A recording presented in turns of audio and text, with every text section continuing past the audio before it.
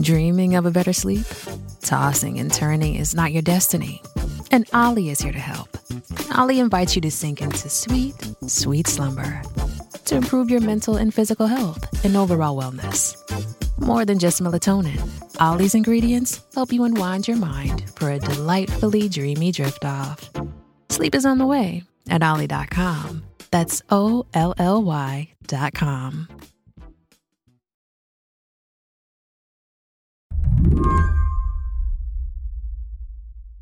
At the beginning of the month, this local news clip started making the rounds online. Police say a Warren woman had a miscarriage, and now she's charged with abuse of a corpse. It shows a woman in a courtroom charged with a grim crime. Abuse of a corpse. And the corpse here, it was her own fetus. Investigators say they found a baby stuck in a toilet at Watt's home on September 22nd. Forensic pathologist Dr. George Sturbins testified an autopsy found no injury to the fetus and that the unborn baby had died before passing through the birth canal. Brittany Watts is the woman facing these potential charges. She had a miscarriage at home. Suddenly, that information was very, very public. Watts looks frail and overwhelmed in front of the judge. Her lawyer rubs her back to comfort her. What stood out to you about this clip? When you watched it, as an attorney, was there something where you thought, what's happening here? Well, I think the whole thing, the fact that she was being indicted for abuse of a corpse, or at least attempted to be indicted, that was what was going on here, struck me. Mary Ziegler has been following the Watts case closely. She's written books like Roe, The History of a National Obsession, and Reproduction and the Constitution. She says cases like this one, they'll tell you a lot about how the limits of reproductive rights are being tested right now. And I think, obviously, as someone who studies abortion law, we've been promised by a lot of legislators that the laws were not intended to target women, right? And obviously, this isn't an abortion case, but I think the visual of someone like Brittany Watts being prosecuted for something like this was pretty striking, too.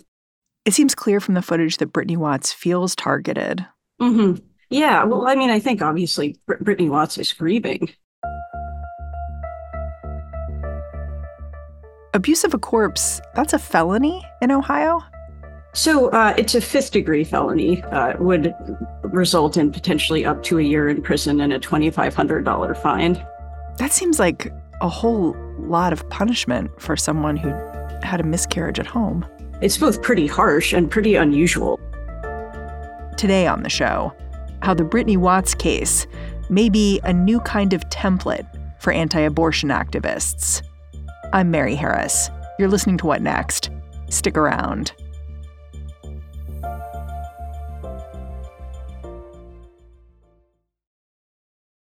This episode is brought to you by SAP. First, the bad news. SAP Business AI will not help you generate cubist versions of your family's holiday photos, but it will help you understand which supplier is best to help you roll out your plant-based packaging in Southeast Asia, or identify the training your junior project manager needs to rise up the ranks, or automate repetitive tasks while you focus on big innovations. So you can be ready for the next opportunity.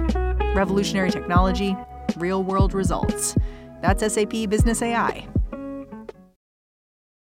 Shipping can make or break a sale, so optimize how you ship your orders with ShipStation. They make it easy to automate and manage orders no matter how big your business grows. And they might even be able to help reduce shipping and warehouse costs. So optimize and keep up your momentum for growth with ShipStation. Sign up for your free 60-day trial now at ShipStation.com and use the code POD. That's ShipStation.com with the code POD. The case against Brittany Watts is centered around what happened after she miscarried in September. But the days leading up to that miscarriage are also really telling. Brittany Watts is 33 years old, works as a medical receptionist. She was just under 22 weeks pregnant when things started to go wrong. She went to the hospital complaining of pain and bleeding. Her medical records show the doctors deemed her pregnancy not viable. They said that if they didn't induce labor, Watts was at significant risk of death. But they weren't sure if they could act. That meant Brittany Watts sat around for nearly 8 hours while doctors debated whether or not they could legally perform the induction they said she needed. The state of abortion law in Ohio is complicated, right? So this was later in pregnancy, and the physicians weren't sure if they provided her an induction, whether that would count as an illegal abortion and they would face criminal consequences. So they went back and forth multiple times about whether they could intervene in Watts's case. And ultimately, I think Watts on one occasion just went home because it didn't appear there was going to be any resolution anytime soon. And as a woman who's been in the healthcare system, I understand that instinct. You're stuck at a hospital, you're waiting, you're uncomfortable. It doesn't seem like anyone's helping you. It actually just seems like a pretty natural instinct to go home. But then, of course, that landed her in the situation where she miscarried there. Absolutely. Yeah. Well, I mean, the other thing, of course, is it's worth emphasizing that there was no guarantee they were going to provide her an induction if she had stayed, because the reason the delay was occurring was not just sort of ordinary healthcare bureaucracy. It was because they weren't sure they could offer her an induction without violating the law, right? Yeah. Yeah. So she was really stuck. She was. And then she delivered a fetus that was about 15 ounces over the toilet. So less than a pound. Right. She didn't know what to do. She scooped out what she thought was clogging the toilet and placed some of it near the garage, then took a shower, then drove to a hair appointment because, again, she didn't want her mother to find out about this. The hairdresser was worried about her. She didn't look well and took her to the hospital. That was the 4th time she'd been to the hospital that week. Do we know how the police got involved in her case? We do. So Watts, when she returned to the hospital, was, I think, asked by a nurse who I think had, learned she had a miscarriage, where she had put the fetal remains. And the nurse reported that information to law enforcement. And law enforcement visited Watts at the hospital to ask, while assuring her that she was not in trouble, to investigate, while reassuring her that that's not what they were doing. The police also went to her home to investigate, right? They did. They went to her home to, I think, inspect the fetal remains. And I think that they were probably also, although we can't be sure, looking for evidence that she had done something wrong to cause the miscarriage. At this point, no one, prosecutors, law enforcement, no one is disputing that the miscarriage happened with no intervention by Watts, but they may have been looking for evidence to the contrary.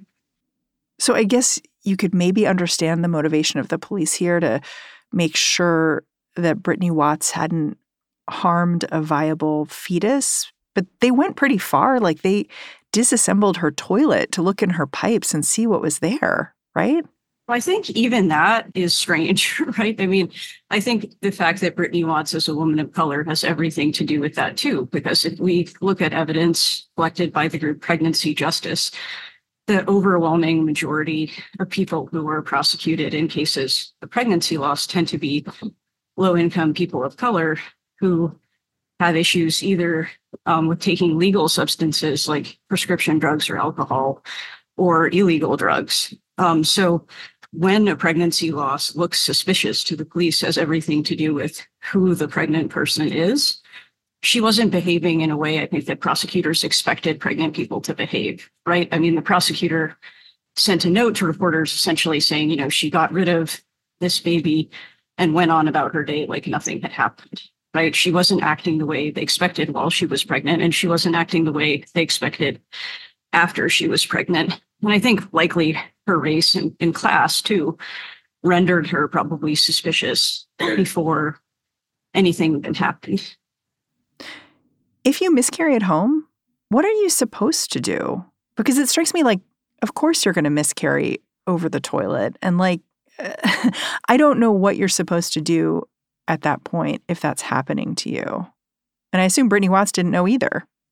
Right. Well, and I don't think most people know. People have miscarriages at home all the time, and there's no kind of standard guidance about what to do with fetal remains. So there are different sources you could get guidance for this. There's medical groups like the American College of Obstetricians and Gynecologists, and their advice on what to do when you're miscarrying largely involves when you need to seek medical care, essentially when you're in danger.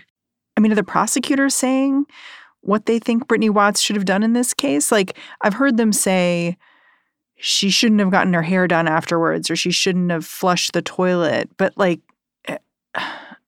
I don't know, like, do they have a scenario that they're saying, well, this is obviously what should have happened instead? No, I mean, really, I think what you have is prosecutors essentially saying what should not have happened without offering any guidance on what should have happened. So, I mean, we can infer from that they thought she shouldn't have flushed the toilet or gone to the hairdresser. That's about all. We'll be back after a quick break.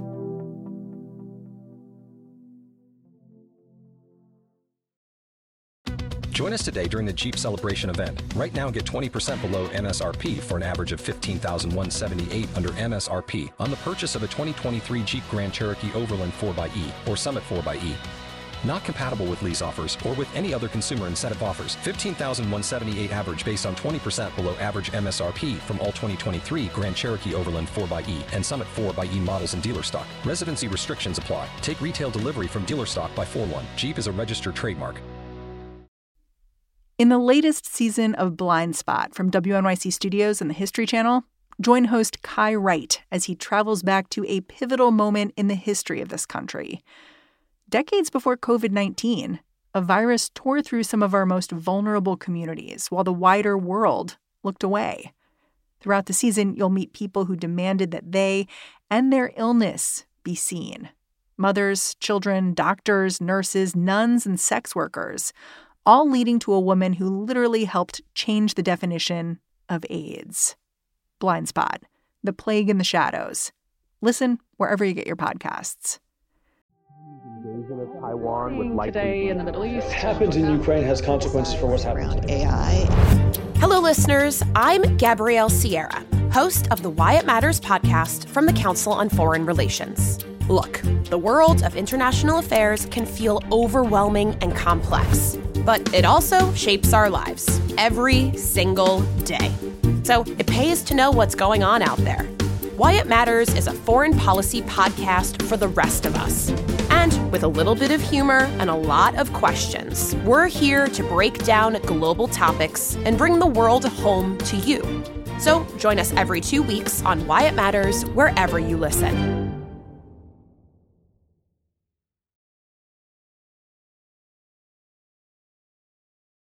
What do we know about why the prosecutor decided to move forward here? Because it seems to me that this was a real choice. Like, you could look at the same set of circumstances and make a different decision, I assume. Absolutely. So prosecutors in general have a lot of discretion about how to proceed, right? What to prioritize, because no prosecutor's office has unlimited time or money. So the choice to focus on this case is about that, right? It's about priorities. And this prosecutor believed that Brittany Watts' case was a priority. It's interesting to me to hear their language now, the prosecutors, because they're saying stuff like, you know, the county was compelled to move forward once it was bound over, the case was bound over from municipal court. So it's sort of this funny, like they're acting like their hands are tied a little bit here, but I'm not actually sure that's true. No, and I think when you read them talking about Watts' case, the assistant prosecutor said something like, the issue isn't how the child died, when the child died. It's the fact that the baby was put into a toilet. That doesn't sound like their hands were tied, right? That sounds like a prosecutor that thought that a deep wrong was committed, right? A wrong more important than other crimes occurring in that district that deserved time and energy. Yeah. When I watched footage from the courtroom, Brittany Watts' attorney raised this question that I thought was so important. She was basically like, what constitutes a corpse? Like, if a fetus hasn't taken a breath, is it a corpse that you can abuse? Which seems like an important question. Can you explain, like, why that's so important? I mean, so there's the just basic legal point, right? That Ohio's law, like most statutes about abuse of a corpse, requires particular boxes be checked for a guilty verdict, right? So the law says, quote, no person except as authorized by law shall treat a human corpse in a way that would outrage reasonable community sensibilities. So I think Watts's attorney, and really prosecutors too, are fighting about the status of this fetus. Is this fetus a person and therefore a human corpse? Or is the fetus not yet a rights-holding person, somehow just different from a corpse, right?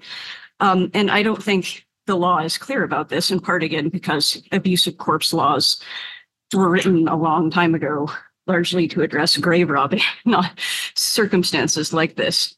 So there's an assertion of personhood on both sides, I think, that's at issue.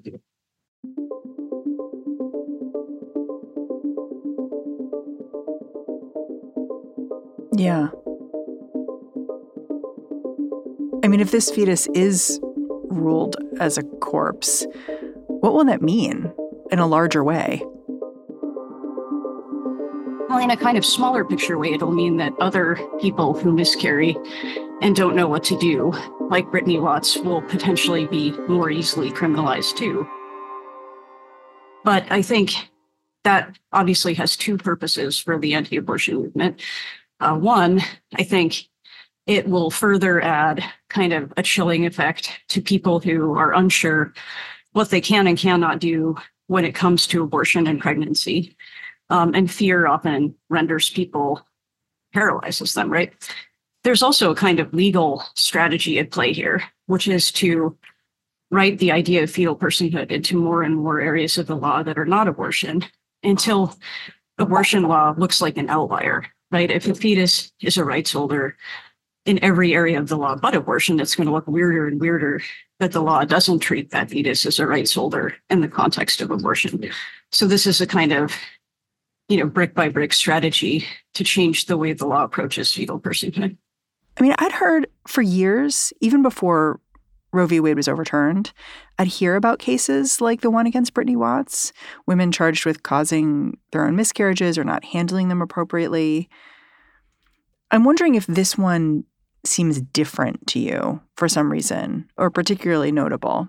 It does, I think, because, again, the old fact pattern, most of the time, you saw almost all the time, were low-income women, mostly women of color, but almost always low-income women, who were being charged for essentially doing a bad job being pregnant and making risky decisions that ended a pregnancy.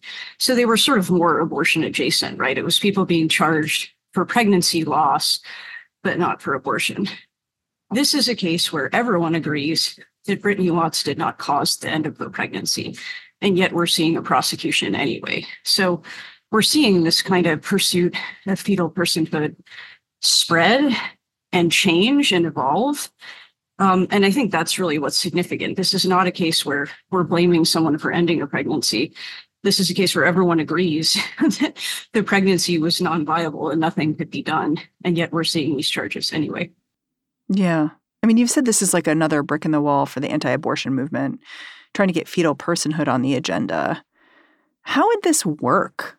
Like, if anti-abortion advocates are to be successful building up the idea of fetal personhood, how many more Brittany Wattses do there have to be?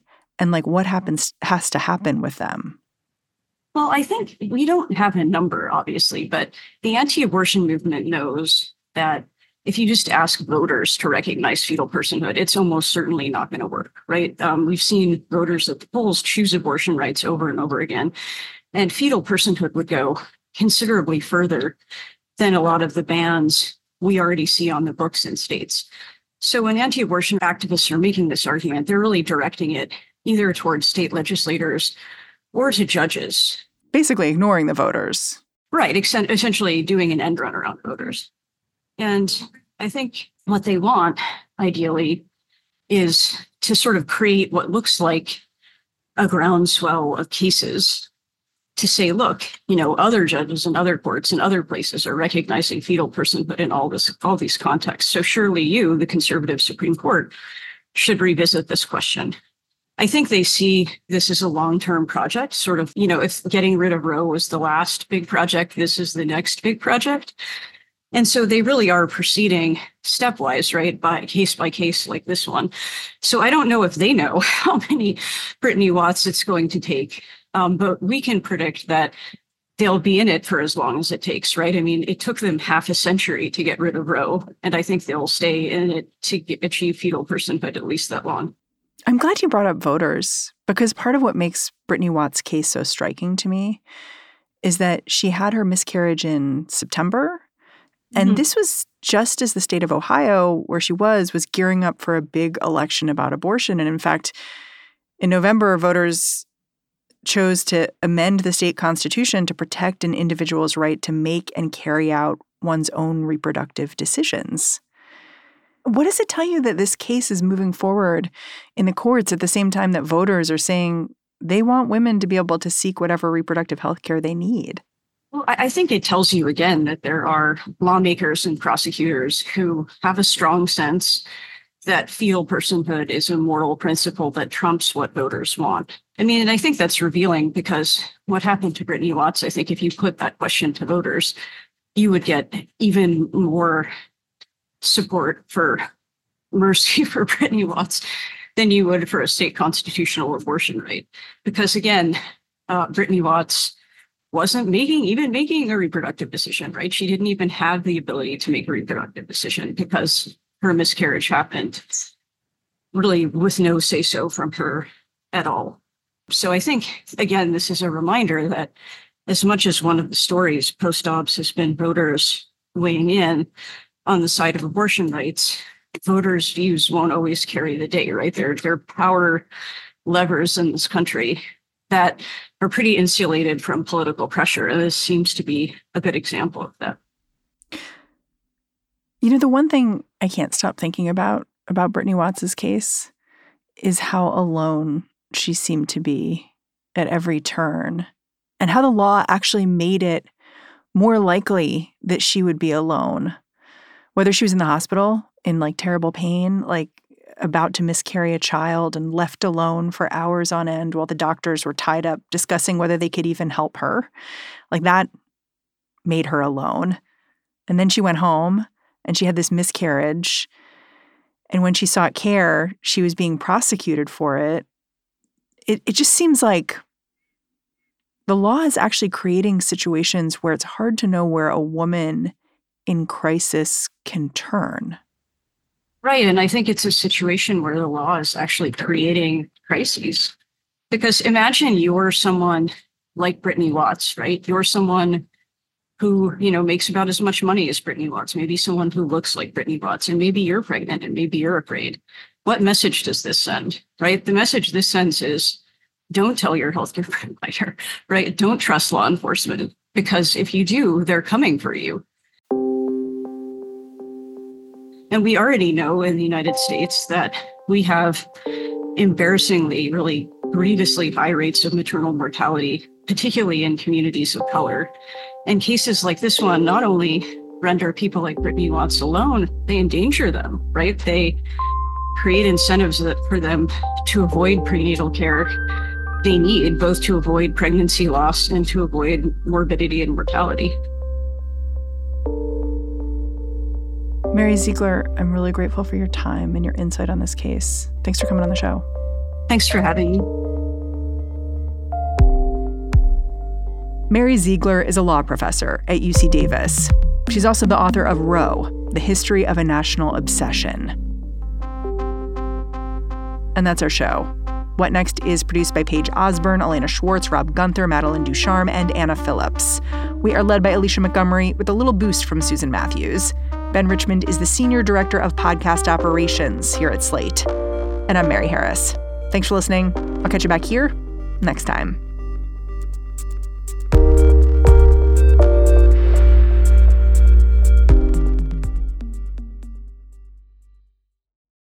Join us today during the Jeep Celebration event. Right now, get 20% below MSRP for an average of $15,178 under MSRP on the purchase of a 2023 Jeep Grand Cherokee Overland 4xE or Summit 4xE. Not compatible with lease offers or with any other consumer incentive offers. $15,178 average based on 20% below average MSRP from all 2023 Grand Cherokee Overland 4xE and Summit 4xE models in dealer stock. Residency restrictions apply. Take retail delivery from dealer stock by 4/1. Jeep is a registered trademark. I'm Dahlia Lithwick, and I'm host of Amicus, Slate's podcast about the law and the U.S. Supreme Court. We are shifting into high gear, coming at you weekly with the context you need to understand the rapidly changing legal landscape. The many trials of Donald J. Trump, judicial ethics, arguments and opinions at SCOTUS. We are tackling the big legal news with clarity and insight every single week. New Amicus episodes every Saturday, wherever you listen.